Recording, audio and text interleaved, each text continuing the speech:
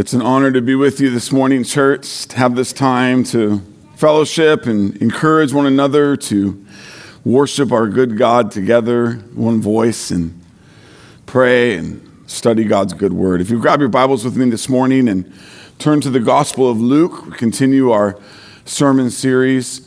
If you need a Bible to work through and work with this morning, we have some in the back of the room, and love for that to be a blessing to you and your soul as we look to God's good word together.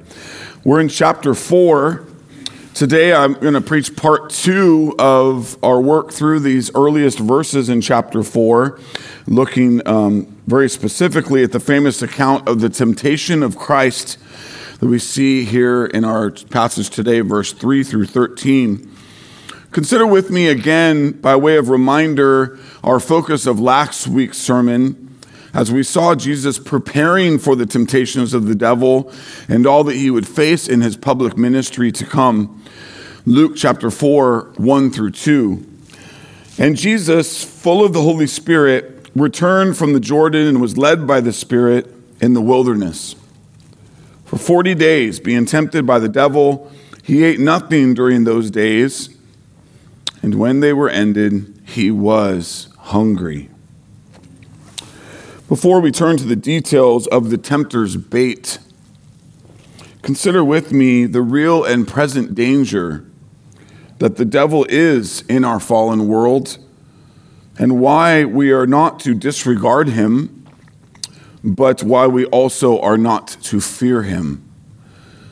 In our Word of Truth Catechism, question 21, the question is, who is Satan? The answer is, Satan opposes God as the chief of the fallen angels by deceiving, tempting, and lying. Satan only has the access and ability that God permits him. Synopsis of the Word of God's teaching. The Hebrew word for Satan basically means adversary. In 1 Kings 22 and 2 Chronicles 18, the reference to Satan is a lying spirit. The New Testament term often used for Satan or the devil is the evil one. It's important that we understand that Satan was created at the same time as all the other angels, right? Before creation, before time, was God, Father, Son, and Holy Spirit, right? So God is eternal. So the angels are a part of creation. Because God, when completing creation, said it was good, we can infer that Satan had not yet fallen. Originally created as a chief angel at the level of Michael, archangel, as we read about in Jude 9, he was the first of the angels to rebel and to promptly be thrown out of heaven, along with the myriads of fallen angels who followed his lead. Satan now rebelliously leads a band of evil angels, also now referred to as demons. Although he is an angel of darkness, he disguises himself as an angel of light. And this is because he is the master of deception. Church, we must understand that Satan is a lying, evil spirit and nothing else. Nothing more. That said, we should not dismiss him, for he is real and he is at work in the world. Satan is referred to by Paul as the prince of the power of the air, Ephesians 2:2, which includes all unregenerate humanity and all fallen angels. He's referred to also in Scripture as the God of this world, little g, 2 Corinthians 4:4. Basically, the whole order that rejects God, the Creator, and worships the created instead is under his wicked influence. His reign is over the world's sinful system, as many scriptures infer. Satan uses strong and influential tactics, and he's good at it. Things like doubt, creating a questioning of God's word and its trustworthiness,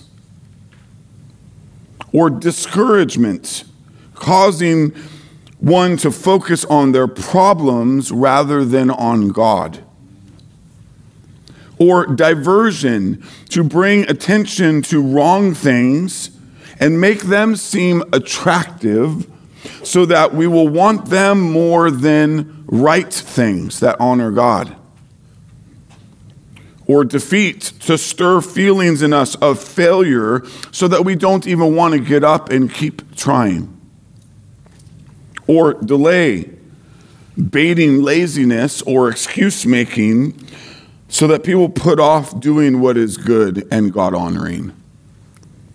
Satan wants nothing more, church, than to offer up the trap, than to bait mankind with things like wealth and pleasure and fame and acceptance and on, so that we would choose sin instead of what is righteous and honoring to our Lord. It is really important that we understand that Satan is not unleashed and out of control. No, instead, Scripture is clear that he is under the authority of the Almighty. Right? He would not be almighty if he was not almighty, mighty over all, ruler over all. God rules over all things that he created, including Satan. Right? God is sovereign, Satan is not. Therefore, Satan is not a formidable foe of God's like modern day marketing wants to pitch him as.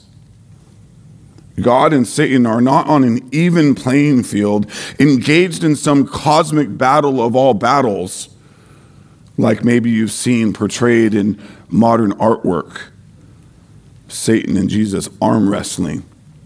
This is nonsense. This is unbiblical. In Job, we read that Satan only did what God allowed him to do to Job. Church, Satan is not omniscient. Nowhere in Scripture does it give Satan the power to read minds or know things exhaustively. I think sometimes just naively, we really give him more than he has. Satan has a role to play in God's creation, and he is a good actor. We know that on the cross, Jesus conquered sin and death just as God promised in Genesis 3:15 he would. On behalf of God's chosen and redeemed people. Church, we know that it is finished when it comes to our redemption for our sin, our separation from God. Amen and amen. While we are saved and secure in the victory of Christ and the power of God, you and I, while still in this body, on this rock, in this creation, before glory, we are still at war with the work of our fallen flesh and the temptation of sin and the powers of darkness. Even though we are victorious in Christ. Church, while we need to respect the constant skill, mastery of the manipulations, temptations, and evil work of Satan in this world, we need to not fear him. We need to fear no one but God. Jesus said in Matthew 10:28, "Do not fear those who can kill the body, but cannot kill the soul. Rather fear him who can destroy both the soul and the body in hell." With some of these important reminders under our feet, turning to our passage and these most famous temptations, truly in all of recorded history, I know of no temptations, church, to the degree of what Satan throws at Jesus here. That's helpful for us because therefore no temptation that you'll ever face will be as great as what Jesus was tempted with. Okay? It's important to have that under our belt. I want you to notice the strategy gamesmanship of Satan here. He comes to Jesus when Jesus' flesh is truly weakened by 40 days of fasting. 40 days of not eating is a hunger like few of us, maybe any of us, really know what it's like to go 40 days without nourishment. How every part of the body is aching for nutrients. Think about that. Satan truly is the very best at the art of temptation and manipulation for the sake of baiting people to choose fleshly satisfying sin over God-honoring righteousness. He is patient. He is crafty. He is not afraid to do whatever it takes to get us to compromise into sin. Satan must have been feeling a little prideful since his diabolical plan to tempt the first Adam in Eden proved to be so effective. So here Satan is again to tempt the second Adam with the very best he has. As we look to each of these three best temptations, notice how each one of the assaults that we're about to witness are masterful at getting to the heart of every weak point of human nature. Church, we must rightly respect the expertise of our enemy when it comes to crafty deception and manipulation. Let me remind you, the best deception looks very good, very right. It's just off this much, thereby making it really good deception. Look with me at verse 3. The devil said to him, "If you are the Son of God, command this stone to become bread."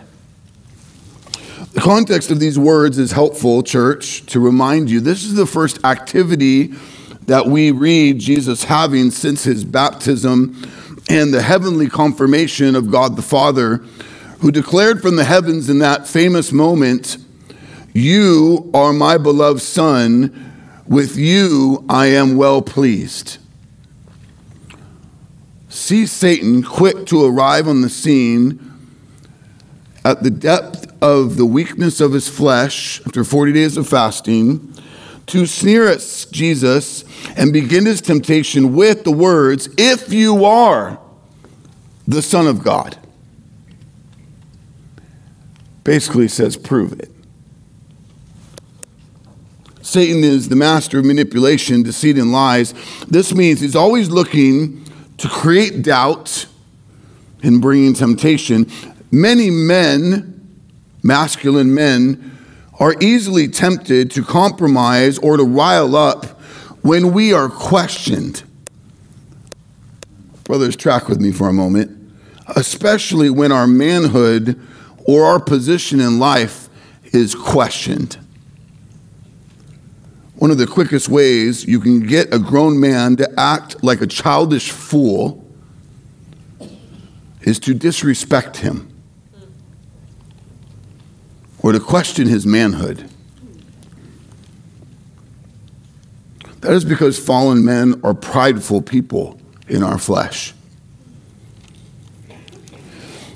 See with me that this is what Satan is trying to do right out the gate. If you are the Son of God, then do this. Right? If you love your wife, do this. If you love your children, do this. If you are who you say you are, then let's see it. Satan doesn't start by questioning if Jesus is really the Son of God. He starts by saying, if you are, prove it. Now remember that Satan is not all-knowing like only God is. So he likely has a limited view then of the true divinity of this man, of Jesus. But he does at least have a keen view of Jesus being one who has come into the world to make a dent in Satan's rule. The prince of this fallen world is not about to give way to the Prince of Peace without a fight. Satan is very crafty, and his aim in this first temptation is very simple.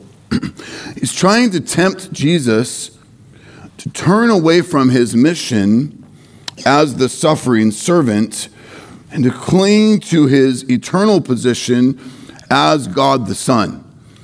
See his play. If you are the Son of God, then why do this?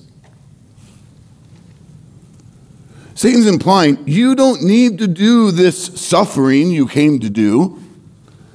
Wouldn't it just be much better to stay in the royal, hallowed position you have been in and not sacrifice yourself?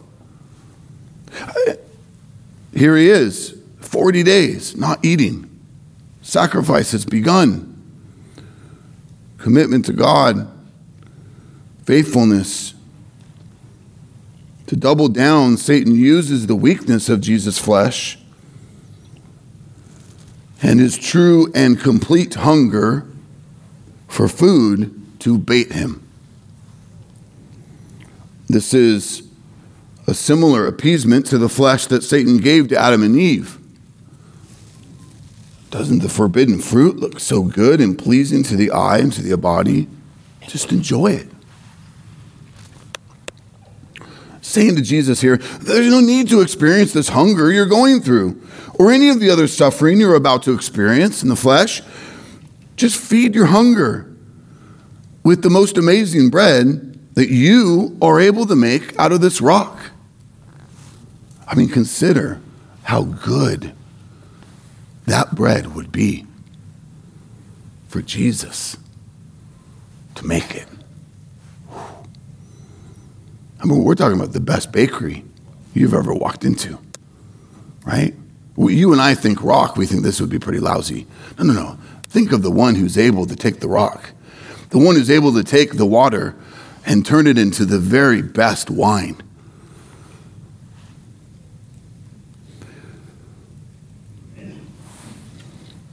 Satan is baiting Jesus to work a miracle to satisfy his carnal appetite, his fleshly appetite. Praise God that Jesus endures this great hunger to not sell out and compromise his mission. Jesus' answer to the temptation is the use of God's holy word. Luke 4, verse 4. And Jesus answered him, "It is written, man shall not live by bread alone." First, note that Jesus is quoting here Deuteronomy chapter 8, verse 3. That verse in its fullness. He humbled you and let you hunger and fed you with manna, which you did not know, nor did your fathers know, that he might make you know that man does not live by bread alone, but man lives by every word that comes from the mouth of the Lord. Church, if you remember last week's precursor to today's sermon, much of the uniqueness of the wilderness fasting journey that Jesus is on leading up to this is a capture of what the Israelites went through. And all of these quotes that Jesus is about to give in response are connected to those texts in Deuteronomy. What Jesus is standing for in his answer is to say that he will not allow his physical hunger and legitimate desire to eat food to take priority over his relationship with and trust in God. The point made here is one that we all must do serious business with. At the end of the day, church, our faithfulness to God's word and will is far greater of importance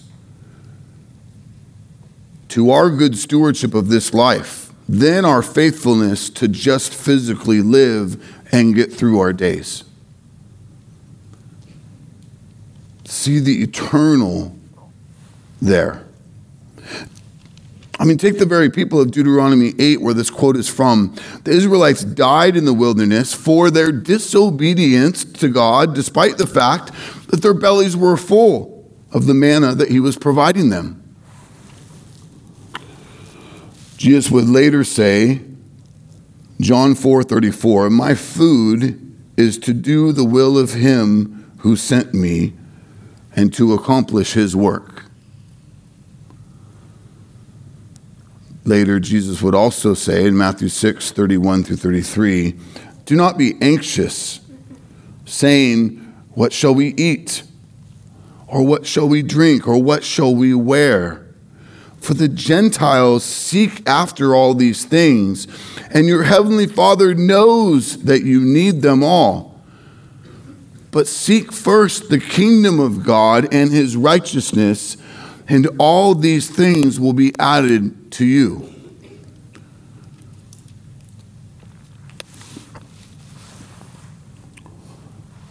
Jesus would indeed go on to live all of this out faithfully.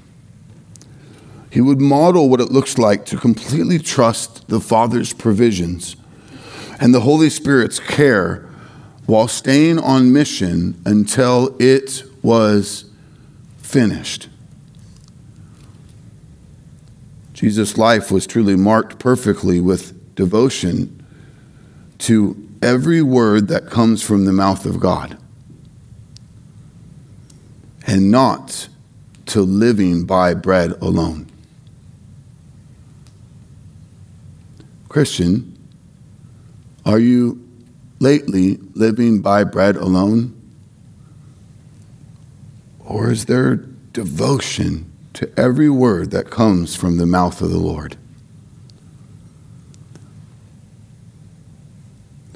I pray our food is to do the will of our Lord, to accomplish his work. Now quickly, does being faithful to the word and will of the Lord mean we don't steward our bodies by fueling them with food? No, that's not what's being said here. This is why the word says, man does not live by bread alone. Meaning the provision of God to feed his people is a good gift, and one that we're able to steward well. Not with gluttony or with the mismanagement of eating junk food, but honoring the Lord with a good diet and priority to fuel the temple of the Holy Spirit that he's entrusted to us. This is where Satan's temptation is so sly, because eating food is not a sinful thing, right? The eating of the bread that Christ could make out of the rock in and of itself is not sinful.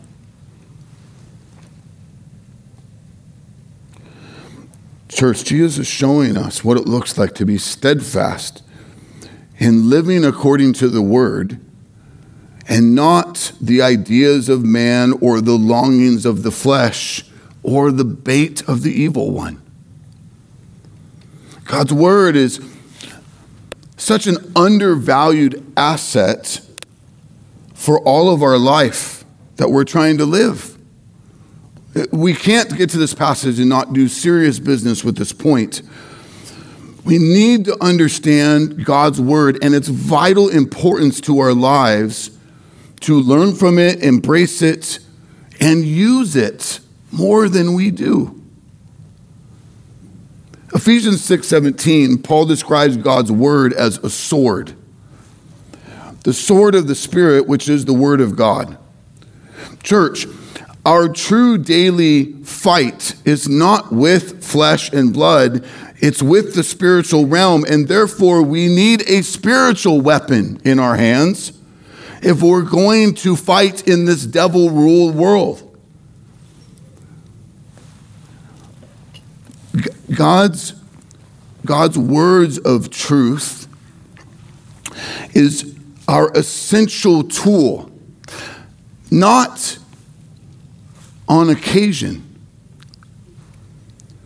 but for our entire life. as we navigate this world of lies, as we combat the sinful longing of our flesh and failed reasoning of our fallen mind.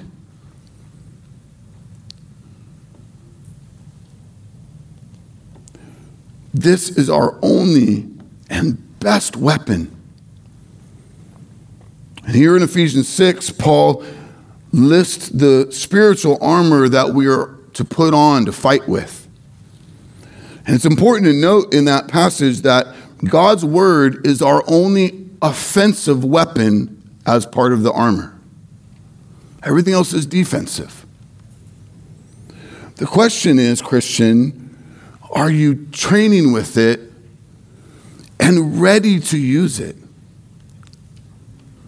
That there's a discipline with it that's as important to you as the weapons you own or carry, or the locking of your doors, or the practices of your family that you exercise with discipline. Is this the most vital weapon in your arsenal that you're faithful to train, to take in and to use? How many bullets do you have in your spiritual gun? Are they loaded, or are they somewhere sitting at home, eventually to be gotten to? Bullets for your gun are not very effective unless they're loaded in the gun and ready to be used. Hold on, bad guys. I got to go find my bullets. The sword of the Spirit is the powerful, authoritative, impactful, far-reaching truths of God. It is so important that you don't downplay how potent it was for Jesus to simply but confidently quote God's word in the face of the greatest temptation ever laid forth. In that, I just want you to see, we're blessed with something really potent here. Jesus is modeling for us that you don't have to be some master spiritual ninja to go toe-to-toe with Satan's best. The simplicity of the truth of God's word is all that's needed. And every one of us has blessed access to it.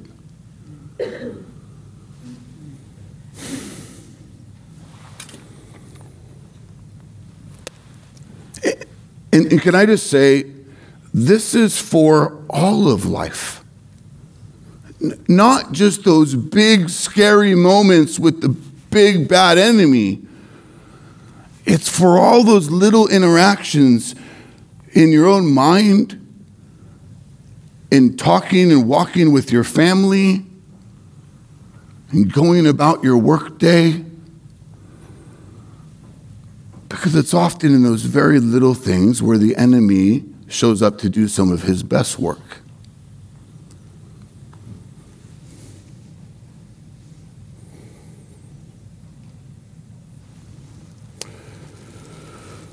Listen carefully to Hebrews 4:12.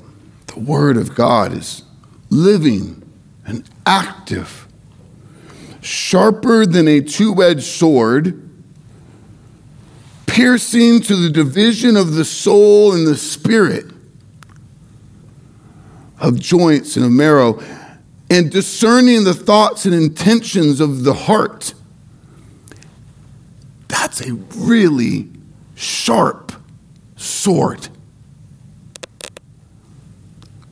We must understand the potency of what God has put in our hands so that we don't dismiss it in our lives. So we don't walk around it. So we don't play with it and then move on with our day. Too many Christians say they came to today to fight for Jesus, but their weapons nowhere to be found. Church, I pray I pray this is not you.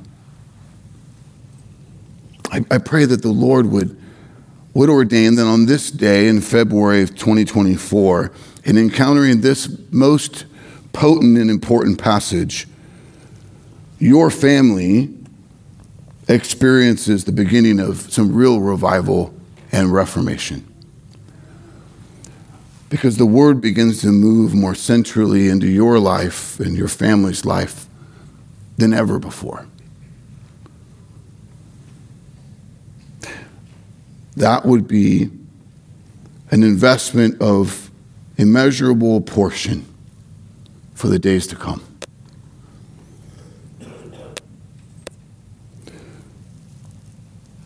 See the great blessing God has given you with his written word.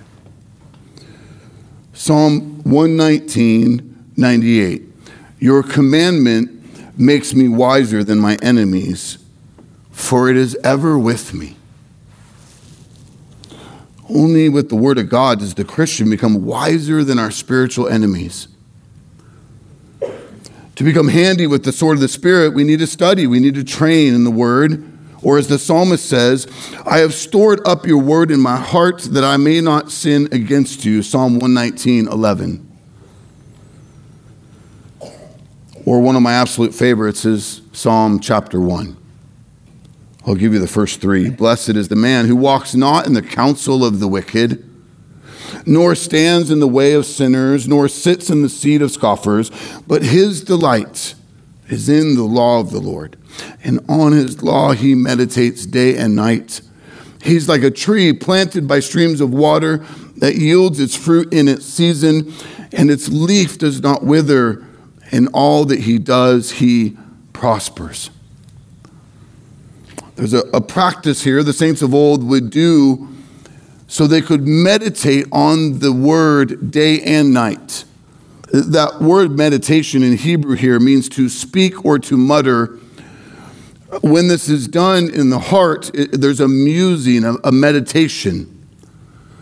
So what we're talking about here is not just a faithful reading, right? No, it's a steady diet of the word, which means, just to get real practical, that's not like that little box we check for 5 minutes where we scarf down the word of God and call it good for the day.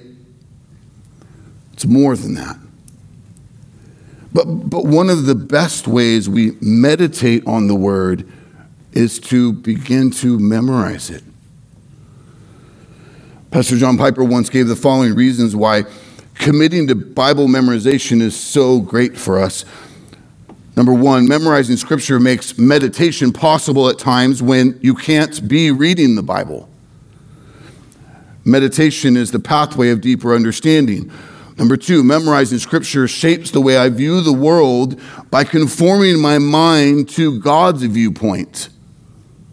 Memorizing scripture makes God's word more readily accessible for overcoming temptation to sin, because God's warnings and promises are the way to conquer the deceitfulness of the promises of sin. Memorizing scripture guards my mind to make it easier to detect error. And the world is filled with error, since the little g God of this world is a liar. Memorizing scripture provides the strongest and sweetest words for ministering to others in need. Memorizing scripture provides the matrix for fellowship with Jesus, because he talks to me through his word and I talk to him in prayer. Memorizing scripture enables me to hit the devil in the face with a force he can't resist, and so protect my family and myself from his assaults. My true prayers, the people of Disciples Church, are people of God's word, growingly so. Wherever you're at, taking good steps in a good direction, to love it, to love time in it, to meditate on it, and to teach it to your children and raise them in it. Praise God for the many ways this is happening, the fruit that it's bearing. Church, man does not live by bread alone, but man lives by every word that comes from the mouth of our Lord. Look at the second temptation with me. The devil took him up, showed him all the kingdoms of the world in a moment in time, and said to him, "To you I will give all this authority and their glory, for it has been delivered to me, and I give it to whom I will. If you then will worship me, it will all be yours." This is what I say, church, when you and I have never faced temptation to such a degree, because you've never been offered this, right? If you had, you'd be crazy famous. Luke says, he took him up. Matthew in his gospel says the devil took him to the highest mountain. Satan does this to give him a view of what he's trying to sell him next. See the temptation of the devil here is like the very best commercial advertisement ever, making the biggest and most famous Super Bowl ad look like child's play. I mean, we're talking 3D high resolution view, baiting, calling, tempting. Christian, it is so important to recognize how constant the onslaught of advertising of the devil is in our life. I mean, he is relentless to convince us to buy what he is selling, to make it look normal and right and good, hoping that we see what he's offering and see it as desirable and good, even though it's full of compromise and consequence. He says to Jesus, "Look at what I'll give you if you'll bow and worship me." I mean, this is the sell your soul to the devil and have your dream now pitch. Most of us quickly believe we would not fall for this offer if given us by the devil to sell out and worship him and follow his ways and call what is wicked good and what is good evil. But sadly, people are doing this all the time. Are they not? People sell out their faith, their devotion to God, to keep a relationship with a wayward son or daughter. They will avenge heinous wrong done to a loved one. Avenge it wickedly.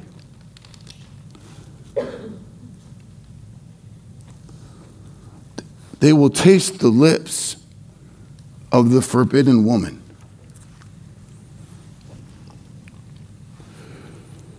Understand what Satan is offering here to Jesus. This is not small. He's offering for Jesus to rule over the world's entire system. See, Satan's influence in the world, as he declares he has here, is true in this way. John 12, 14, 16, Jesus himself refers to Satan as the ruler of this world. The Apostle John says the whole world lies in the power of the evil one, 1 John 5:19. The Apostle Paul calls Satan the prince of the power of the air in Ephesians 2:2, and the god of this world in 2 Corinthians 4:4. That said, Holy Scripture is clear that Satan's permitted reign by God and influence over this fallen world will come to a harsh and permanent end in his final judgment, as Satan is destined for eternal destruction. Right? So this very thing then that Satan is pitching to Jesus to have, hey, have this reign that I have, it's going to turn to ash. It's a guise. It's fugazi. It's fake. It's not real. It's not lasting. It's a ploy. What? Revelation 20, 9 through 10. Here's where Satan's reign comes to this dramatic end. They marched up over the broad plain of the earth and surrounded the camp of the saints and beloved city. Fire came down from heaven and consumed them. The devil who had deceived them was thrown into the lake of fire and sulfur, where the beast and the false prophet were, and they will be tormented day and night forever and ever. You don't want his reign. It's coming to an end. And the prophecies of old, also given through Mary about Jesus of old, all declare that Jesus' reign will have no end. Luke 1:32-33, speaking to Mary, he will be great. He will be called Son of the Most High. The Lord will give to him the throne of his father David, and he will reign over the house of Jacob forever. And of his kingdom there will be no end. Revelation 11:15, the seventh angel blew his trumpet, and there were loud voices in heaven saying, the kingdom of the world has become the kingdom of our Lord and of his Christ, and he shall reign forever and ever. Praise God for his eternal covenant of redemption, for the victory and forever reign of Jesus our Lord. He's truly our bloody champion, the King of kings, the Lord of lords. See Satan's request here for Jesus to bow to him as the pinnacle of Satan's lust. His pride, Satan's pride, longs for the worship of creation that rightly belongs to God.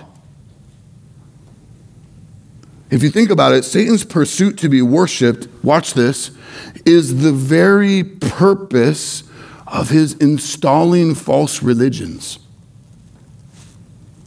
in the world. False religions are not worshiping the one true God.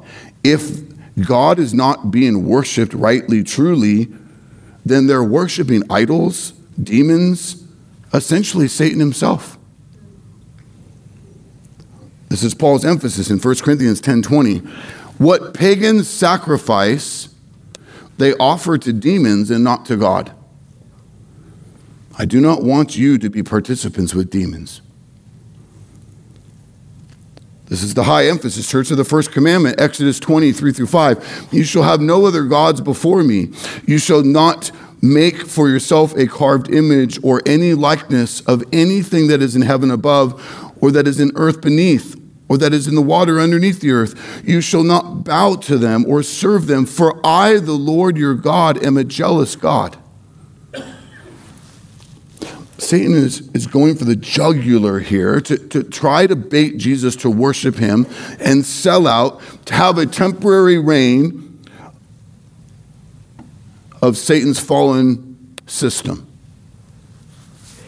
Now, once again, this is an appeasement to Jesus' flesh. Satan is essentially saying, you don't need to go through all the suffering you're about to experience to receive some kind of authority or rule over this creation. You can just have it now. Just have it now. Just bow and worship me.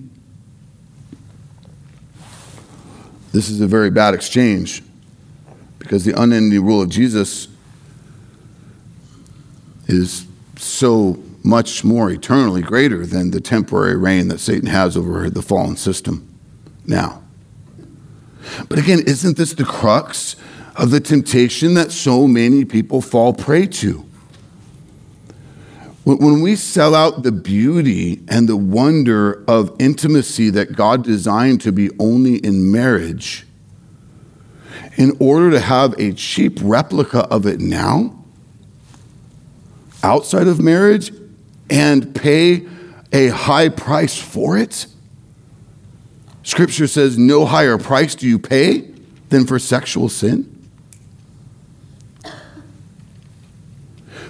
We throw away trusting God's provision for our lives with faithful stewardship of the money he's entrusted to us in order to accumulate debt, to have what my flesh thinks I need now, and agree to pay a higher price for it in the long run, with interest rates through the roof and the long time penalty for my family. We spend our days fixated on our desires for created things to satisfy us instead of abiding in Christ and enjoying him and growing in him. I mean, Christians, just be honest. Where are those longings as of late? What is that picture in your head that you can't shake? Man, if I just had that, life would just be so much better. And we wonder why we're never satisfied, but constantly languishing in sin. Church, our propensity to sell out is real. Is real. It's an ever-present danger. How diligent we must be to see that our enemy prowls around us like a roaring lion looking to get his claws into us. Temptations of this life to sell out, to compromise, to settle for Satan's counterfeit treasures that are so temporary and reap so much consequence, it is truly always before us. This is why this is so critical to take as seriously as we need to be on guard, constantly putting our hope and trust and worship in God alone. In God alone. That He is enough. That I'm satisfied and I'm full of joy because I have Christ. Heed David's words, church. Psalm 37, 1 through 4. Be not envious of wrongdoers, for they will soon fade like the grass and wither like the green herb. Trust in the Lord and do good. Dwell in the land and befriend faithfulness. Delight yourself in the Lord, and He will give you the desires of your heart. When we're tempted to give in to temporary satisfactions in our sin, especially when we're struggling in life, vulnerable, when we're experiencing some real hardship, persecution, even suffering, we've got to heed James' words in James 5, 7 through 11. Be patient, therefore, brothers, until the coming of the Lord. See how the farmer waits for the precious fruit of the earth, being patient about it, until it receives the early and the late rains. You also be patient.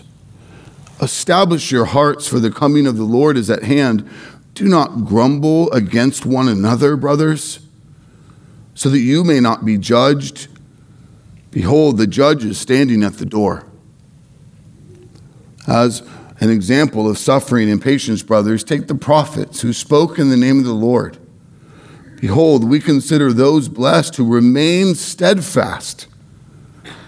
You've heard of the steadfastness of Job, and you have seen the purpose of the Lord, how the Lord is compassionate and merciful. James 5, 7 through 11. I pray it be so for our lives as well, church. That we run the long race of steadfastness in the Lord. Satan has baited his hook. And look with me now at Jesus' reply to Satan's temptation to bow to him. Jesus answered him, "It is written, you shall worship the Lord your God, and Him only shall you serve." There would be no deal made with the devil that day, as Jesus refused to sidestep God's plan for redemption. Jesus would claim no shortcut to temporary glory. He would be faithful to follow the covenant of redemption made in eternity past between Father, Son, and Holy Spirit, no matter what it's going to cost him. Praise God for this. Once again, Jesus is quoting from Deuteronomy to combat Satan's temptations. Deuteronomy 6:13. It is the Lord your God you shall fear. Him you shall serve, and by His name shall you swear. Continuing 14, you shall not go after other gods, the gods of peoples who are around you. Verse 15, for the Lord your God is in your midst is a jealous God, lest the anger of the Lord your God be kindled against you, and He destroy you from off the face of the earth. Church, God is worthy. He is worthy to be praised. He's worthy of our devotion. No one is worthy like the Lord. May we be so mindful of Satan's plea to bow to Him that comes to us in all shapes and sizes, in the little things of life. Remember that Satan is the doctor of deception, so most often when he baits his hook, it's not with this outright call to bow, right? The offer is not as grand as what Satan put on the table to Jesus,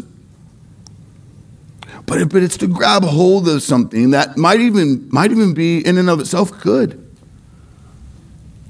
desired.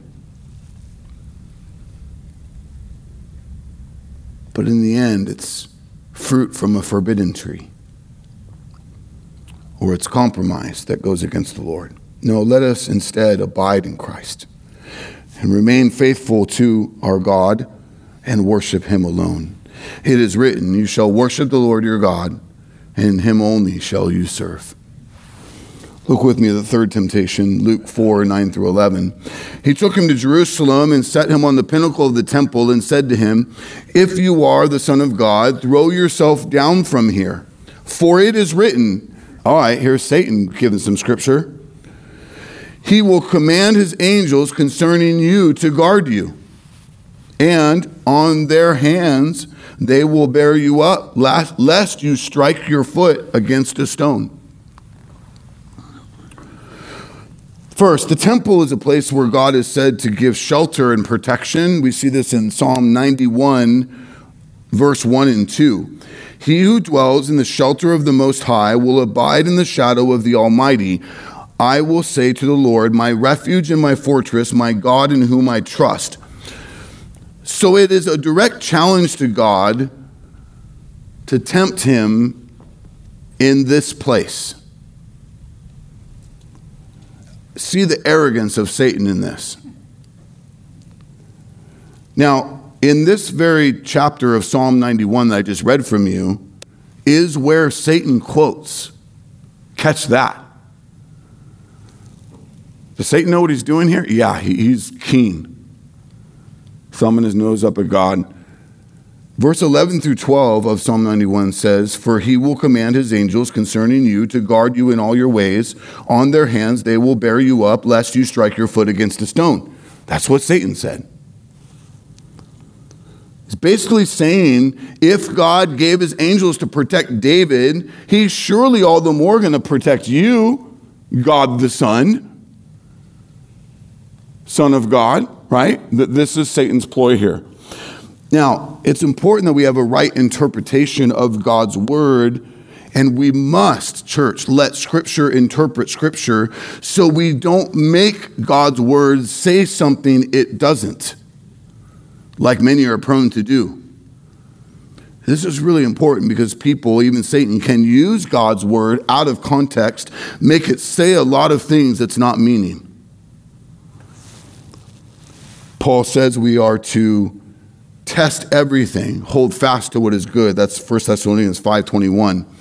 Scripture testifies how the Berean Jews were faithful to examine the scriptures every day to test the things they were being taught. Acts 17:11. We're to test all things according to Scripture and to let Scripture interpret Scripture. This is how we protect against inserting our own ideas or desires or agenda into what God's word says, like sadly many do, even from the pulpit. See with me that this is what Satan is doing. He's using a passage of Scripture to try to manipulate this situation into sin. Church, later in Luke 22, verse 43, we're going to read that an angel of God does appear to the Lord's side. Watch this, but not to save him from his suffering, but to strengthen him through it. Luke 22:43, there appeared to him an angel from heaven, strengthening him. The Lord's power and strength at work in us is not to satisfy or to selfishly serve or preserve ourselves, but to sacrificially serve others, to die to self, to live for Christ's glory. Look with me at Jesus' reply in verse 12. Jesus answered him, it is said, you shall not put the Lord your God to the test. Once again, Jesus is quoting from Deuteronomy 6, verse 16. Scripture is clear that we are not to test God. To test God is to call into question God's power, ability, or faithfulness to fulfill his covenant promises. And that is a serious offense. Church, we do not need to test the Lord to see if he proves trustworthy. Because nothing in all of creation for all time is as faithful and trustworthy as God is. God said it well to the faithful in Philippi. Paul said it well to the faithful in Philippi, Philippians 1:6. I am sure of this, that he who began a good work in you will bring it to completion at the day of Jesus Christ. So, Christian, when you're feeling uncertain and maybe feeling a fleshly desire to test God, don't do that. Remember this.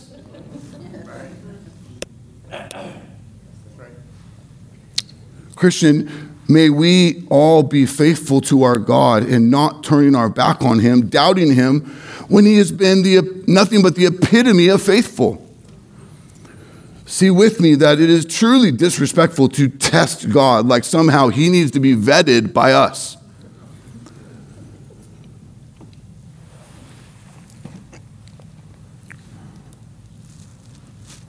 And again, Satan, he quotes the passage correctly. Did you notice that? He doesn't tweak the words. The quote is accurate. But his application to what it says is wrought with sin. Scripture has to interpret Scripture to protect that someone's not saying the words of God and then applying them or teaching them wrongly.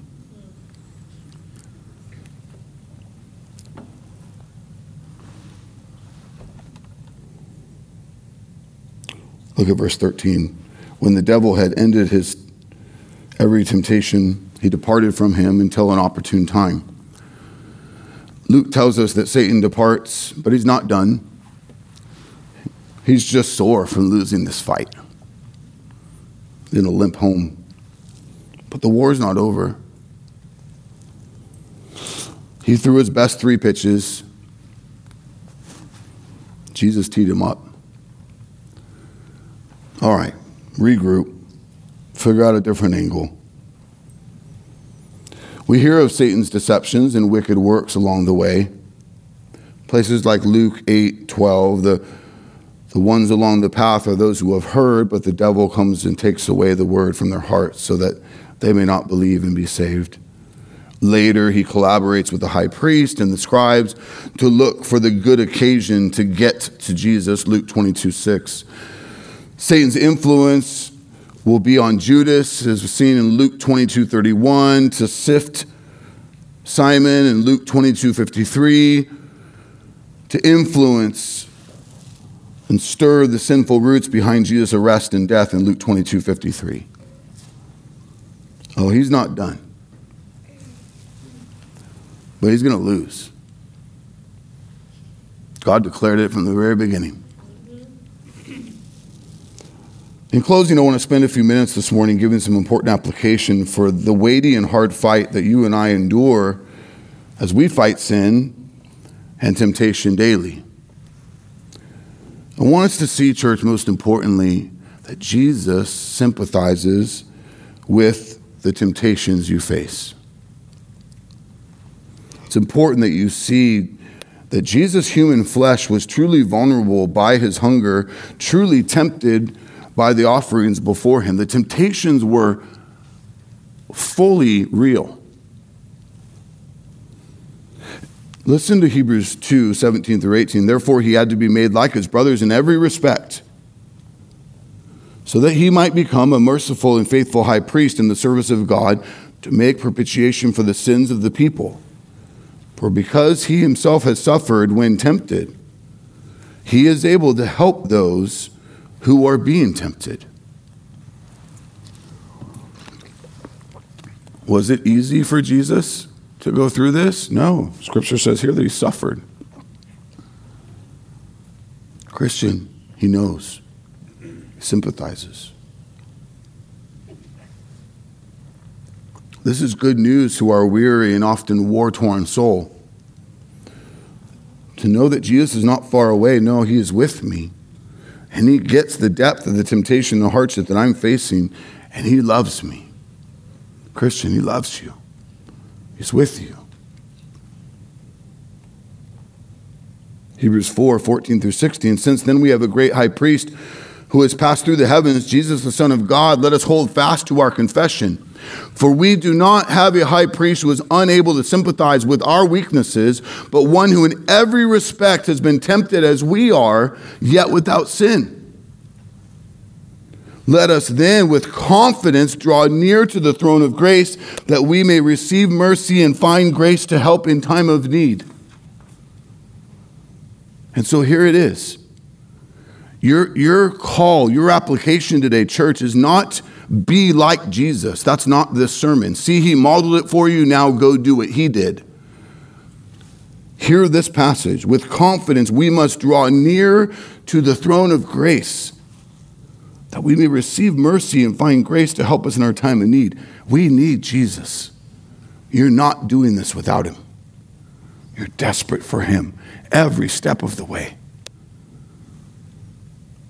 That's why it's so essential we draw near with confidence to the throne of grace, that we find mercy, help, comfort, reorientation, emboldening of our faith in our greatest times of need. Too often I hear Christians who are struggling and they think, oh, I've done all this. I need something else. I'm now looking for something else to help me figure this problem out. Someone else. No one can help you like Jesus only can.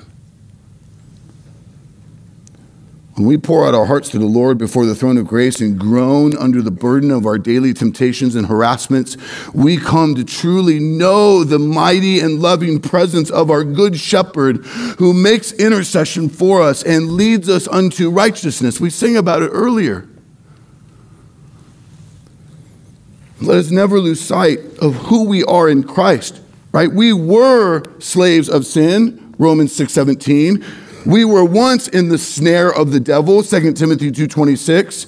Christian, you were dead in the trespasses and sins in which you once walked, following the course of this world, following the prince of the power of the air, the spirit that is now at work in the sons of disobedience, among whom we all once lived in the passions of our flesh, carrying out the desires of the body and the mind, and were by nature children of wrath, like the rest of mankind. We were all of that and good at it.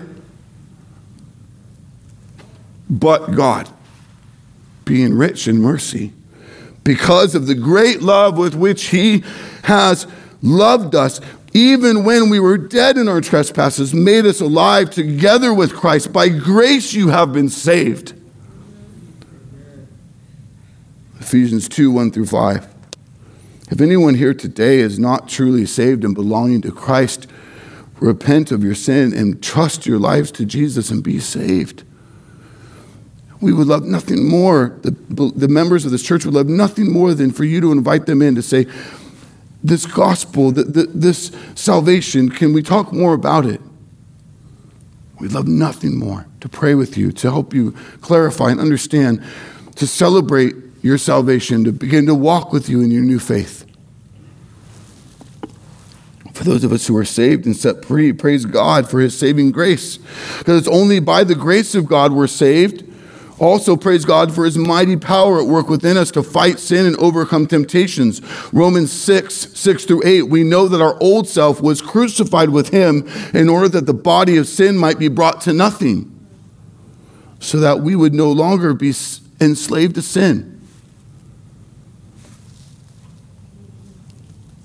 That's what the symbolism of baptism is about.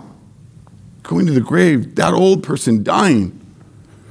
Christian, are you somehow hanging your hat on the ways of that old man? That guy's dead. Be alive in Christ. If we have died with Christ, we believe that we will also live with him. while we're still in our body of flesh, and while temptation of the flesh to give over desires to sin is real every day, we're empowered by Jesus to fight sin and not give in to it.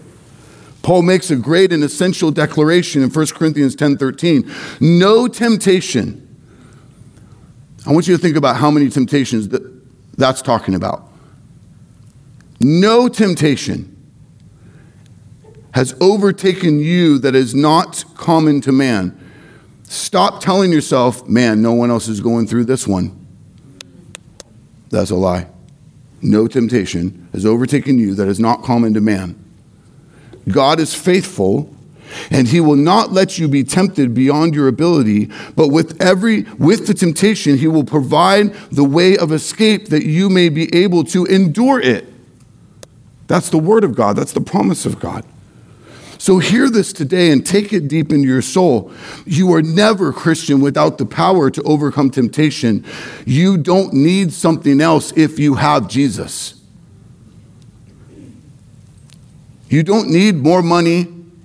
Stop thinking that's your answer. You don't need a different relationship. Stop thinking that's your answer. You don't need more drugs. You don't need more free time. You don't need whatever the world is telling you you need. Jesus is enough. He is the answer. He's the power. He is the way. That's the truth of God amidst all the lies. God will not let you be tempted beyond your ability, but with the temptation, he will provide the way of escape that you may be able to endure it. Do you know that? Do you believe that? Do you proclaim that in the face of the very temptations you're wrestling against? Proverbs 1:10, my son, if sinful men entice you, do not give way to them. We need to be willing to turn from temptation, even in the midst of serious peer pressure, church. Peer pressure is very serious. But also what you need to consider is, who are your peers? Do you realize that in many instances you choose your peers? If you have peers that you're running with that are pressuring you to sin, you need some new peers. I'm serious. I'm serious. I was often told the youth for a long time, peer pressure is your fault because you're picking who you're running with.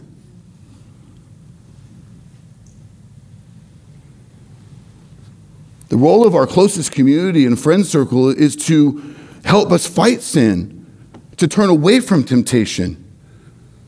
Those who will play a major role are either going to press you into Christ or are going to help you hold the line while the hook is baited to sin. One or the other. The author of Hebrews speaks of this important role, but exhort one another daily, as long as it's called today, that none of you may be hardened by the deceitfulness of sin. What a blessing it is to have this community, to have people in our lives. Don't find ways to get outside a good community. We need it. We're desperate for it.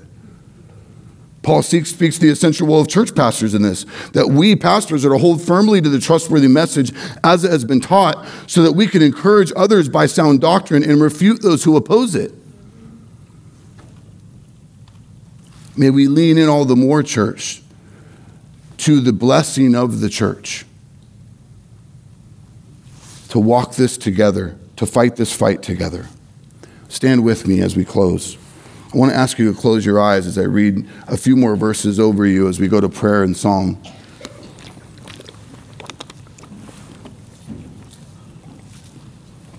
It is my fault that we're going to be about 5 minutes long today. I just could not split this second sermon into 3, so here we are.